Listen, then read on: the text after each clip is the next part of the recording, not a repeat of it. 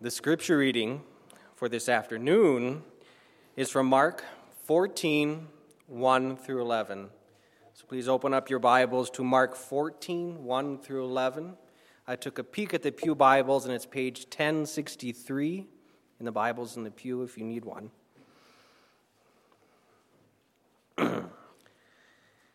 Hear the word of the Lord.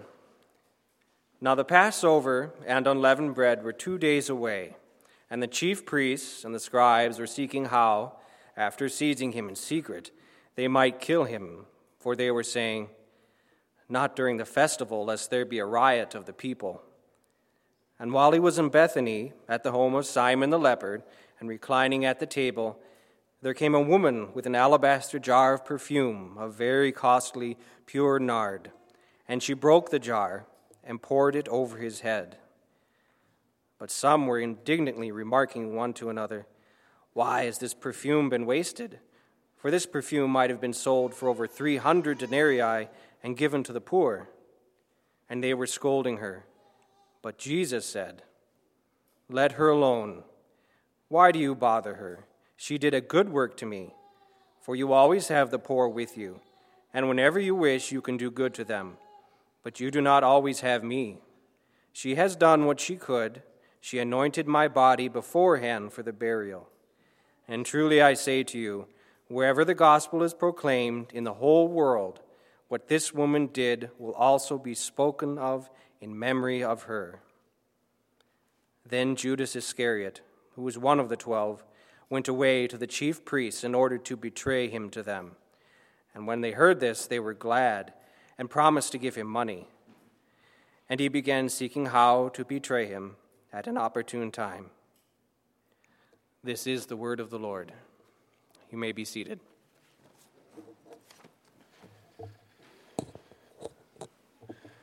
The title of this morning's, the title of the sermon today is The Value of Christ. And Bill, thank you for those songs. I hope you heard the theme there in our songs was the value of Christ, the worth of Christ. Let me begin with a word of prayer.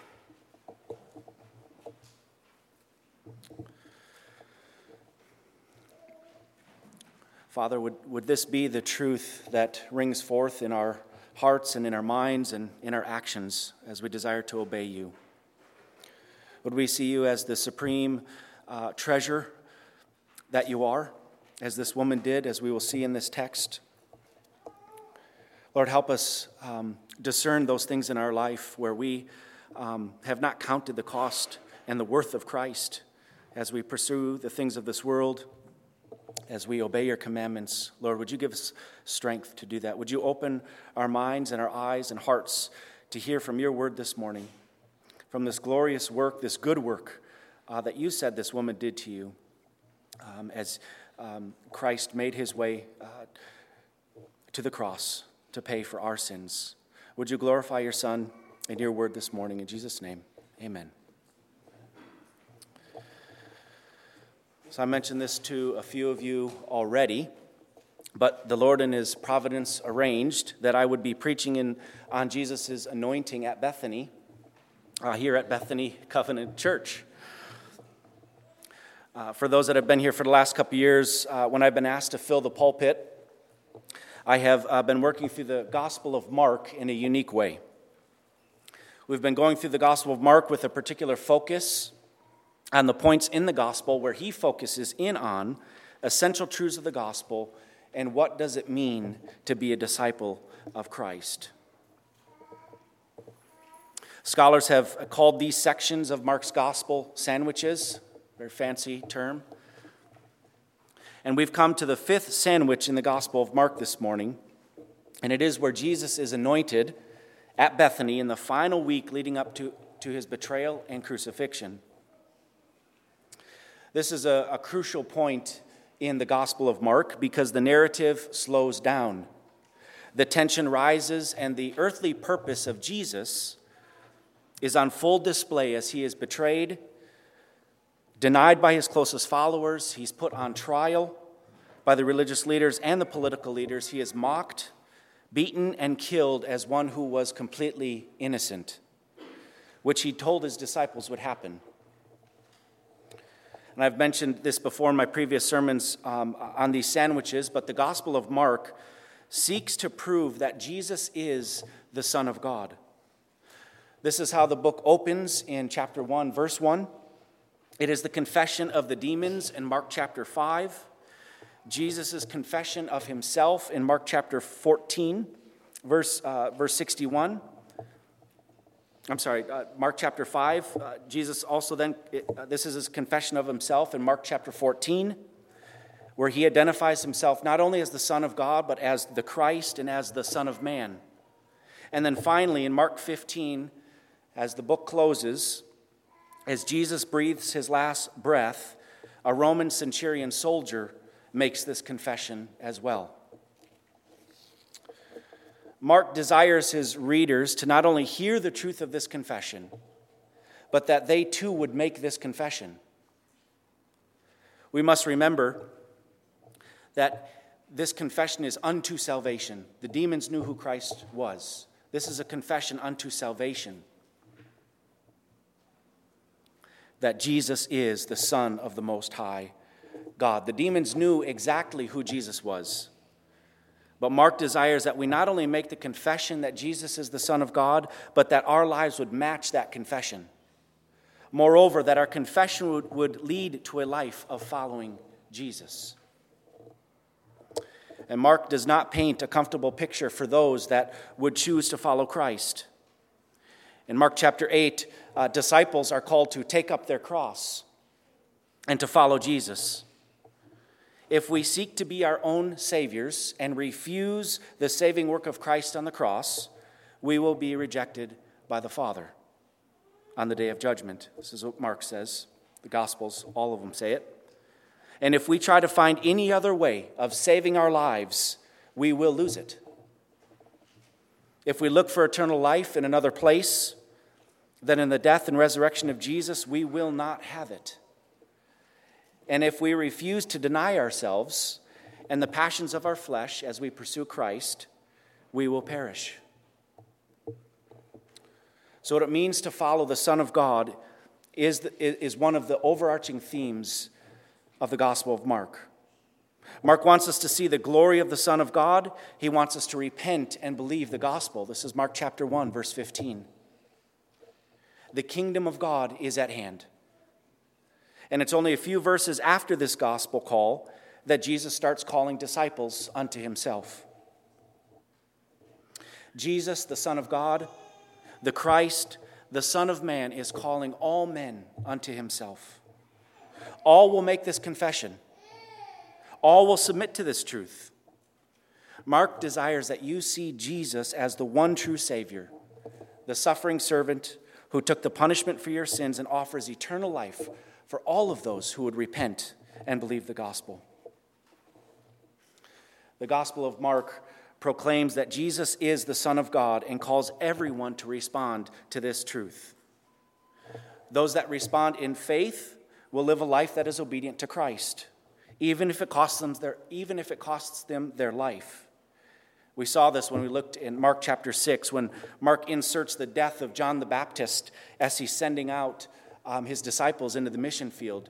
Mark sandwiches the cost of discipleship as John the Baptist was that forerunner for the gospel, and it costs him his life, a faithful follower of Christ.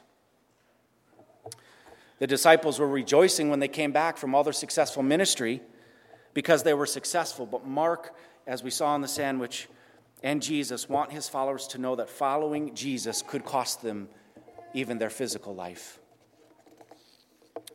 So as we move into the text, I want to open with a pointed question that I believe hits at the heart of this passage. What is Christ worth to you? Consider this for a moment. What is Christ worth to you? Let me ask it another way.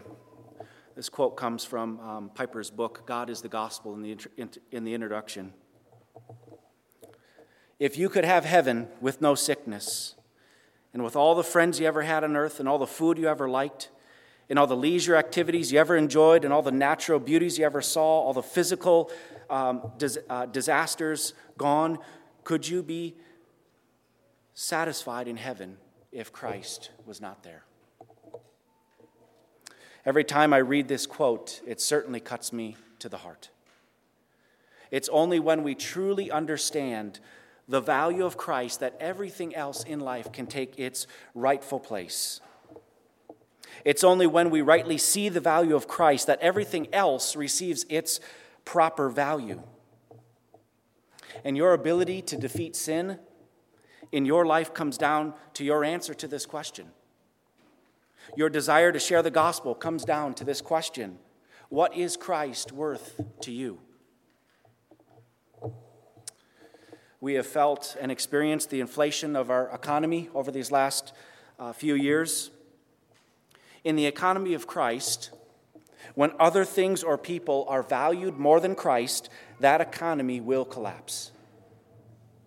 Many of us worry about the economy, and I'm not saying that we shouldn't act wisely in these days around these conditions, but you should be more worried about the economy that's in your heart. What do you value most right now?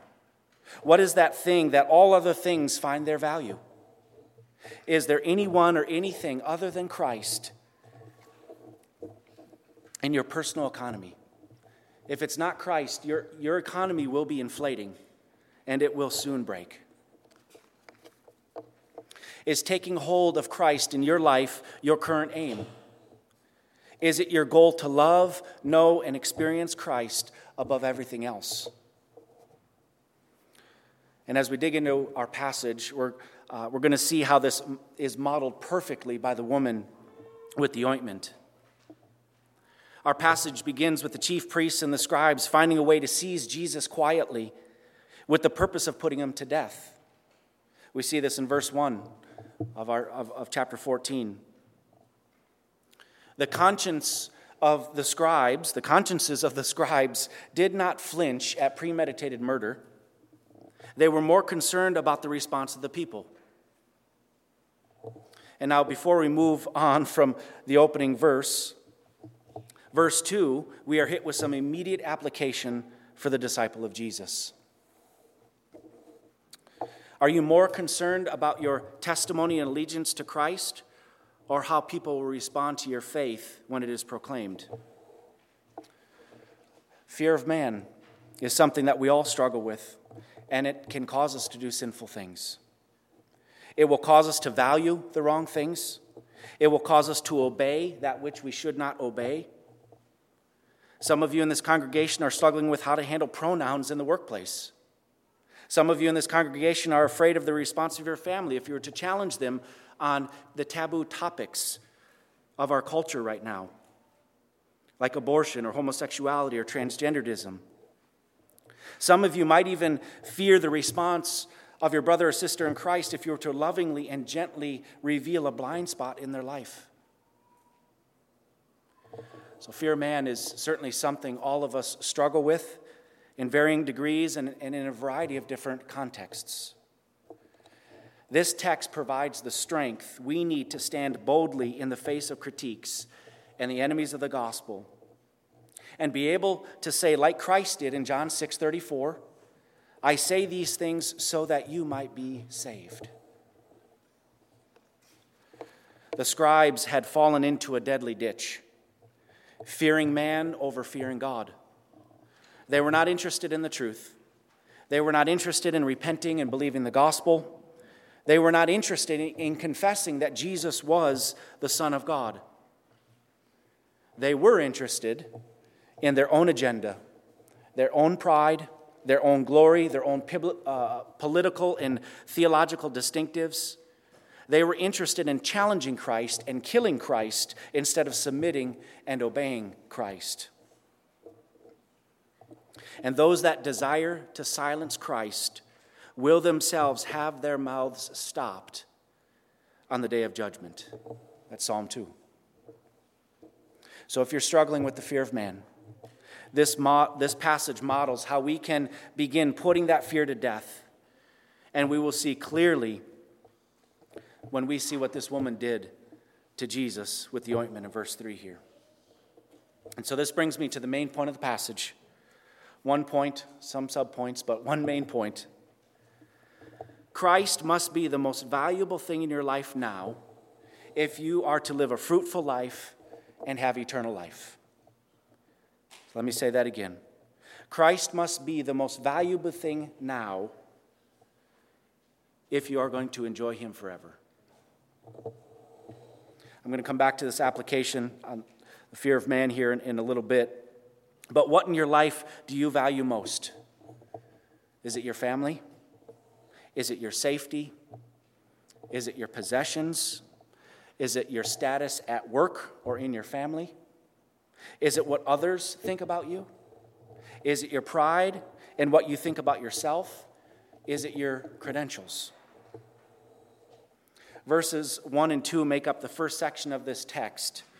And as we've come to expect, Mark will finish this narrative about the plot against Christ after he brings in the story of the woman. So as the chief priests are looking for a way to get rid of Jesus, we have a woman that desires to pour on Jesus something of outrageous value to display her love, devotion, and faith in Christ. So look at verse 3 with me. Let me just read that one more time.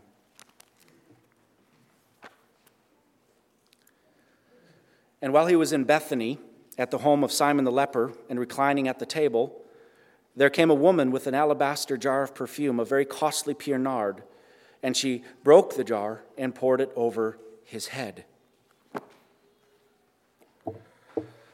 So Mark puts a pause in the plot to kill Jesus, but that'll be picked back up in verses 10 and 11. So let's set the scene here of this woman entering and doing this to Jesus. We're at the home of Simon, a home called the home of Simon the leper. Jesus and his disciples are reclining at the table, and we're told in John's account of this scene that Mary was the name of this woman in Mark, who Mark leaves nameless. We're also told that Lazarus was at the table in the Gospel of John, and Martha was serving. Simon's home was in Bethany.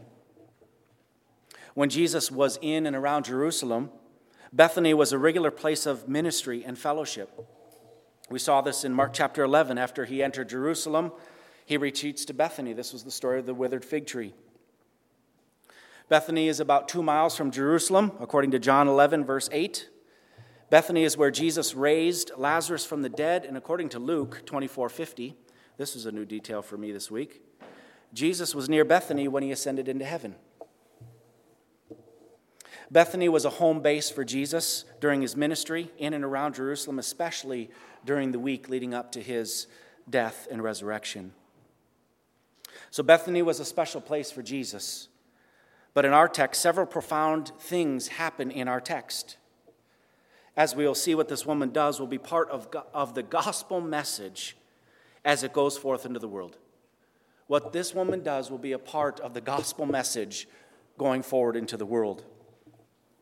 Jesus does not want us to miss what this woman has in her heart and her actions towards him. So much he desires her actions to be remembered wherever the gospel is proclaimed. So I just read verse 3. Here in verse 3, we get the description of what this woman does to Jesus. And it's not until Jesus provides the interpretation, anointing for this in verse 8, that it becomes more clear what this woman is doing. So there's two things we need to notice about this perfume and this woman's anointing of Jesus. The first, this was a costly jar of perfume. We're told in verse 5 that this jar could have been sold for more than 300 denarii. Some of you might have a nice little conversion footnote there in your Bibles. But a denarii was what we might call minimum wage for a day's worth of work. The value of this jar of perfume was valued at 300 days of labor, or in other words, a man's yearly salary. Think about that for a minute. What do you take home each year for your work? This is a great value. What sort of security would this jar of perfume be for this woman in hard times? Some commentators suggest this could have been a family heirloom that had been passed along for generations.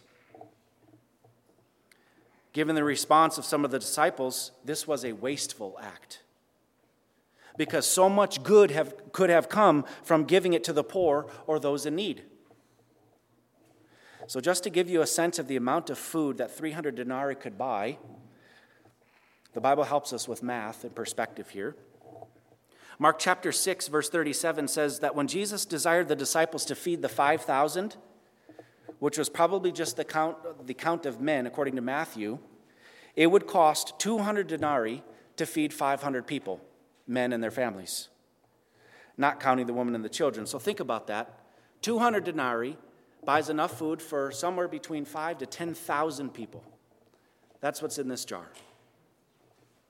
This woman took an amount of perfume, if sold, could have fed that many people. I'm trying to give a perspective to how the disciples respond to this. This ointment had a large amount of value, which is why the disciples were so indignant about how the woman managed this perfume. We should also notice what this woman did with the jar that held the perfume. She didn't just pop the top off and take out a little bit and anoint Jesus.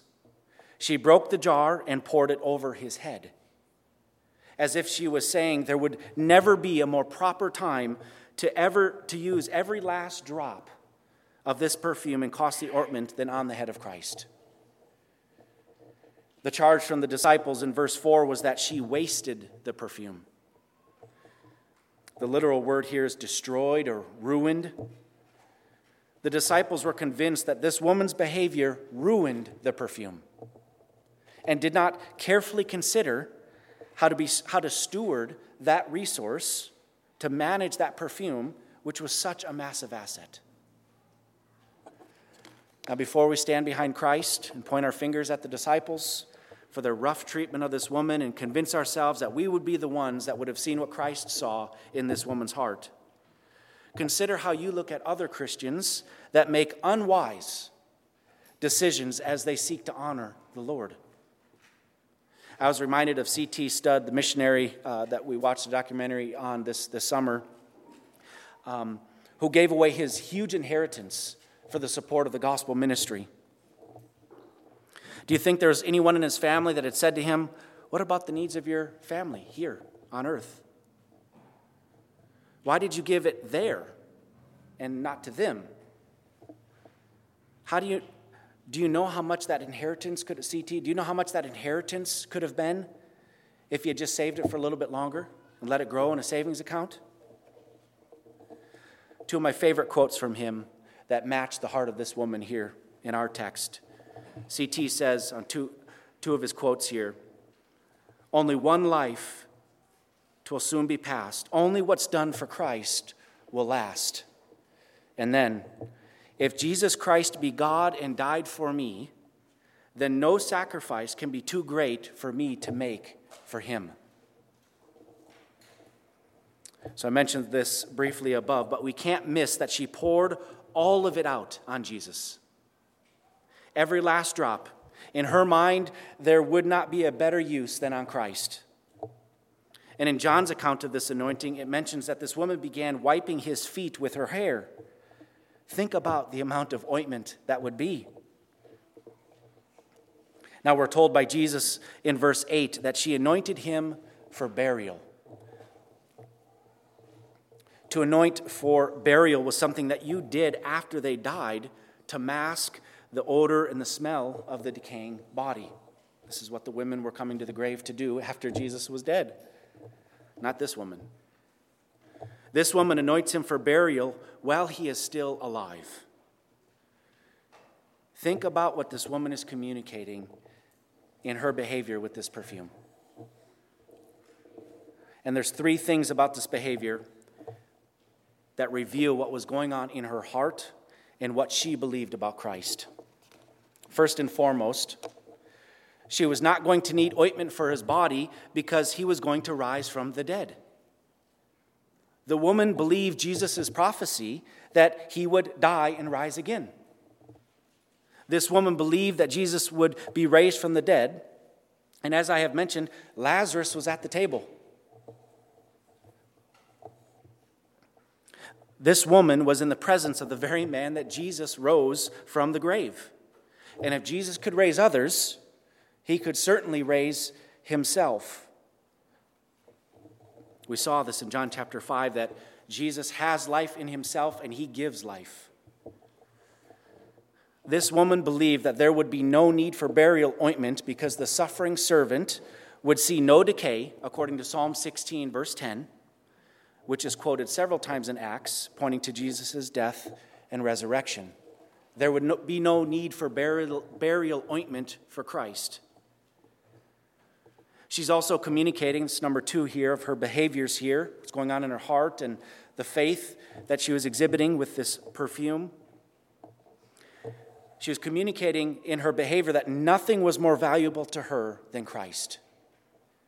She was not trusting in the value of that ointment for security or what it meant to the family or how much she could get for it if she sold it. She took what was most valuable to her and poured it on Christ. Her posture was that nothing could be wasted on Christ. The woman desired to display not only her unwavering faith in Jesus' death and resurrection and what that would mean for her and her sins, but everything else. She wanted to use all that she had to honor and glorify Christ. Point of application here. Is this how we think of our stuff? Is this how we spend our money? Is this how we spend our time? Is it your desire to honor Christ in all that you do? Is your life a living sacrifice to God? What is that one thing in your life that is holding you back from fully devoting yourself to Christ? If that one thing has come to mind, write it down. Talk with somebody about it, even today. Get accountability for it. What are you holding on to in this life more than Christ? What are you trusting in that if it were taken, your identity would be gone? This woman desired to display the worth of Christ by showing that even wasting costly perfume on Christ is no waste at all. In fact, she would be wasting her life if she had not wasted, this is the irony, she would be wasting her life if she had not wasted this perfume on Christ. As C.T. Studd said, only what is done for Christ will last.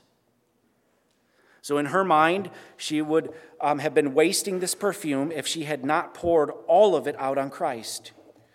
She had decided in her heart that there was no other purpose for this perfume than to proclaim to Christ his worth to her by emptying the whole jar on him.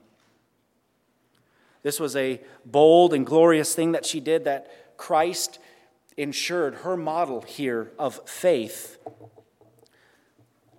in this anointing would be part of the gospel message forever.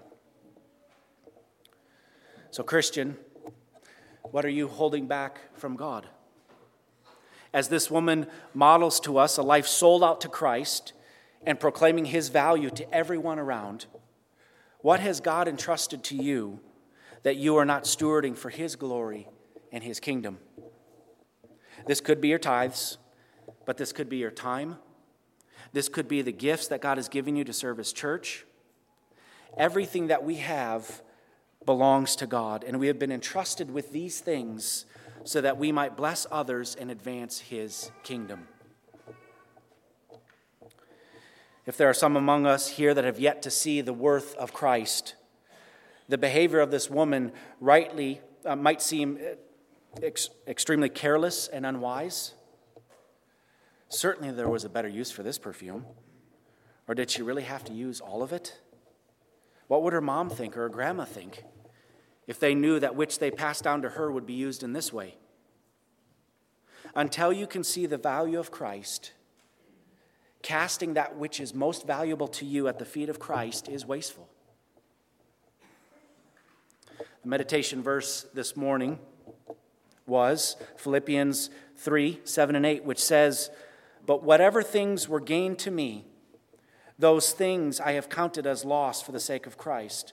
More than that, I count all things to be loss because of the surpassing value of knowing Christ my Lord, for whom I have suffered the loss of all things, but count them as rubbish, so that I might gain Christ. Until we have gained Christ, we can't understand this woman's behavior. So as we finished our summer focus on missions, the world cannot understand why someone would leave their home, put their family in danger for the sake of the gospel and discipling the nations.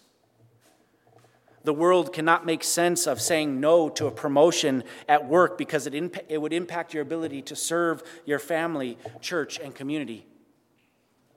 The world can't make sense of a family giving more money to the cause of Christ than their savings account for a bigger barn. The world cannot make sense of a man or a woman who loses everything, yet proclaims, all I need is Christ.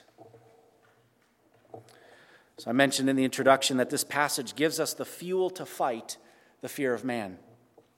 This is the fuel to fight any sin in your life. Seeing the worth of Christ will compel us to flee sin. Seeing the value of Christ will cause us to fear God and not man.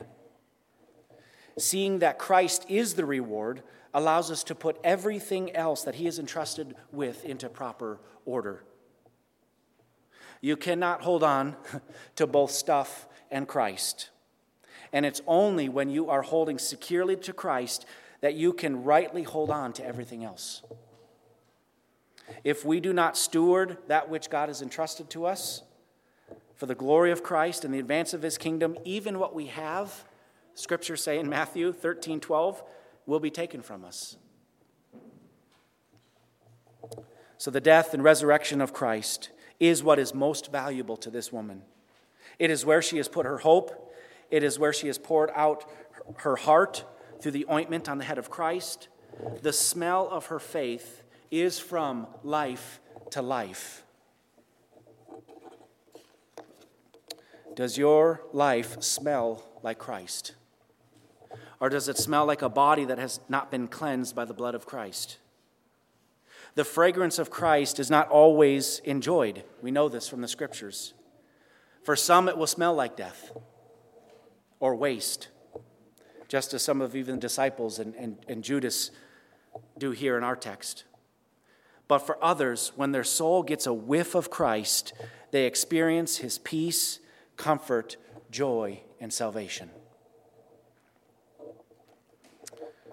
Finally, we see in this woman's behavior that she did not care how people would respond to her devotion to Christ. She was not worried about how the disciples would respond or the other guests at the table. She only desired to honor Christ.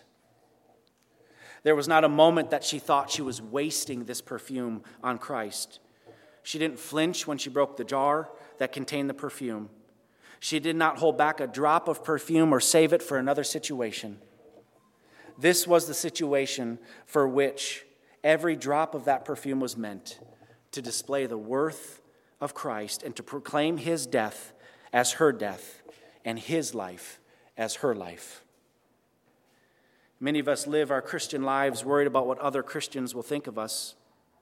We fear how our walk with Christ will be viewed with others. Maybe we feel judged by other Christians for how we desire, according to our conscience, to honor the Lord with what he has called us to manage.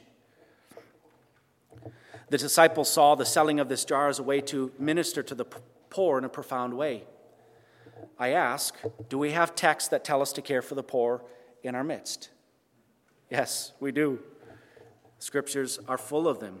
Yes, we are to care for the poor. That's not what Jesus is saying here.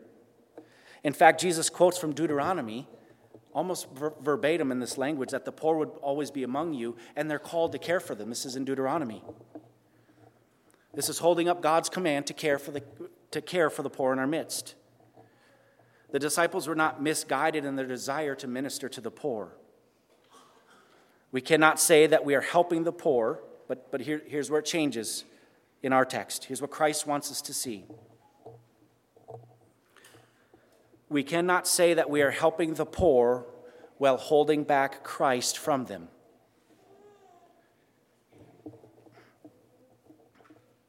But this also means that we are actually helping the poor. But this also means we need to be helping the poor that are in our midst. They go together. Valuing Christ and caring for those in need, they go together. That's the point Christ is making. It's only when we rightly acknowledge the value and the worth of Christ that we can rightly minister to the poor. So we cannot, this is not what Jesus is teaching, we cannot use this text to excuse our call to give to the poor. This is not what Christ is teaching. Christ is teaching that there is a priority in our love for others, though. We are not rightly loving the poor if we are not rightly loving God. And isn't this how we fulfill the law? We love God, and on account of our love for God, we love our neighbor. This woman has her priorities straight, and the disciples have missed that Christ is supremely valuable even over the poor. Christ is not minimizing the need to minister to the poor or showing any partiality. He is putting his worth and our obedience to his commands in the right order. We must love God with all of our heart, soul, mind, and strength, and love our neighbor as ourself. Let me leave you with a definition that a previous pastor of mine gave for love. Love is affectionately pursuing what is best for the object of my love. Let me say that one more time.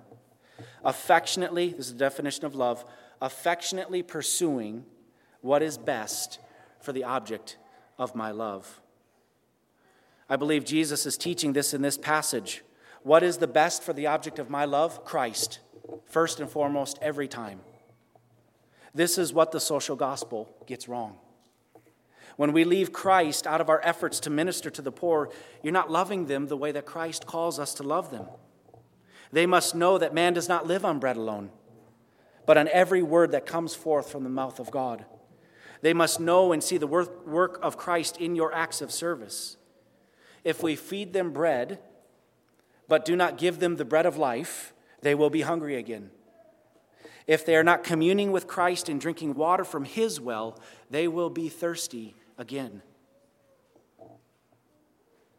I had a desire to unpack the different types of anointing in the scriptures, but that's going to wait for another time. I saw in one translation or version talking about this text as an anointing of his kingship, but I think Jesus gives us the right interpretation here in verse 8 that this is for his burial.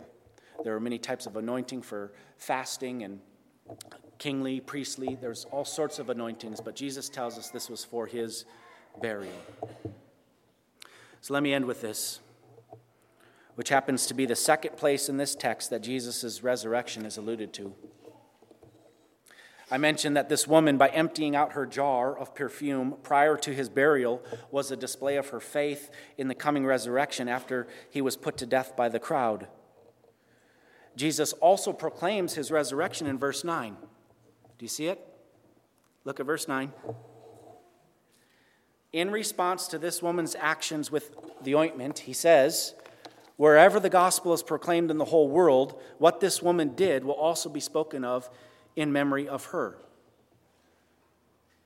There is no gospel to proclaim if the grave held Jesus. There is no gospel if Jesus does not rise from the dead. There is no good news if the resurrection of Jesus didn't happen. In fact, the irony of this passage is that as the chief priests are seeking for a way to kill Jesus, this had been the ordained means of God to bring salvation to the world and to display the worth and value of his Son. While Judas and the chief priests are devaluing Christ, it is in their efforts to silence and devalue him that his true value is more clearly seen.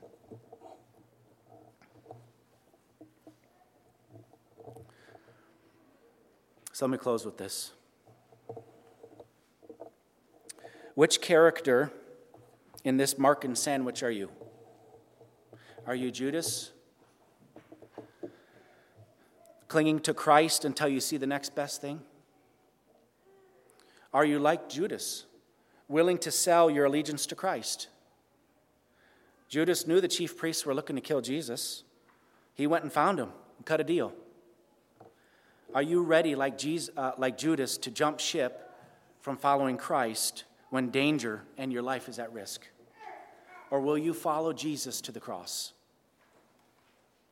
Are you like the disciples who misprioritized Christ in their pursuit of righteousness? Are you obeying the commandments of God? Are you obeying the commandments of God out of love for Christ?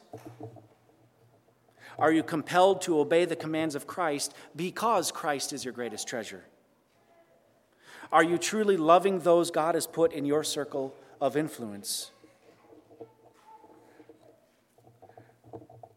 Are you not truly loving them, or you are not truly loving them, if you are not pointing them to Christ as you minister to them? Everyone's greatest need is Christ. Are you like the chief priests, seeking to silence Christ, seeking to rid yourself of Christ? Maybe you're quenching the Spirit and your conscience is being seared such that your sin is no longer sin in your eyes, or you're beginning to justify your own sinful actions. It is clear in many states that our federal government desires to silence the voice of Christ in our legislation and our schools.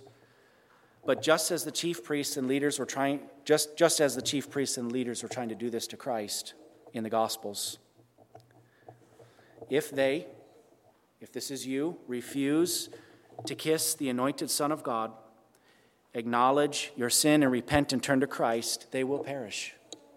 You will perish. The gospel cannot be silenced. The chief priests tried to silence Christ by killing him, but death could not hold him. And then finally, are you like the woman in our text, pouring out your life for Christ, displaying his value and worth above everything else that has been entrusted to you? Do you fear God over man? Are you willing to let everything in your life go for the surpassing worth of Christ?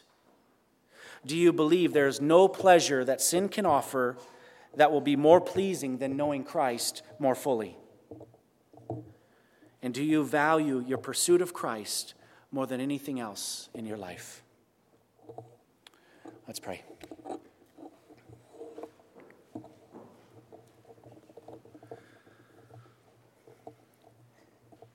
Father, would you help us live a life of faith that is fully and completely devoted to you, such that if all was taken from us, we would still have everything in Christ. Father, through your Spirit, through the work of your Son, would we feel the weight of what this life ought to look like in light of this example that this woman gives to us in this passage. May we live in light of the resurrection and the hope that we have, this guaranteed inheritance that we have given to us in the Holy Spirit. Father, would you help us live bold lives for the gospel, unflinching to the threats of enemies of the gospel or even the sin that we're putting to death in our lives. Would you help us see those things, and would you help us cling more to Christ? In Jesus' name, amen. Your benediction this morning comes from Ephesians chapter 3, starting in verse 17. May Christ dwell in your hearts through faith, and that you, being firmly rooted and grounded in love, may be able to comprehend with all the saints what is the breadth and length and height and depth, and to know the love of Christ, which surpasses knowledge, that you may be filled up to all the fullness of God. You're dismissed.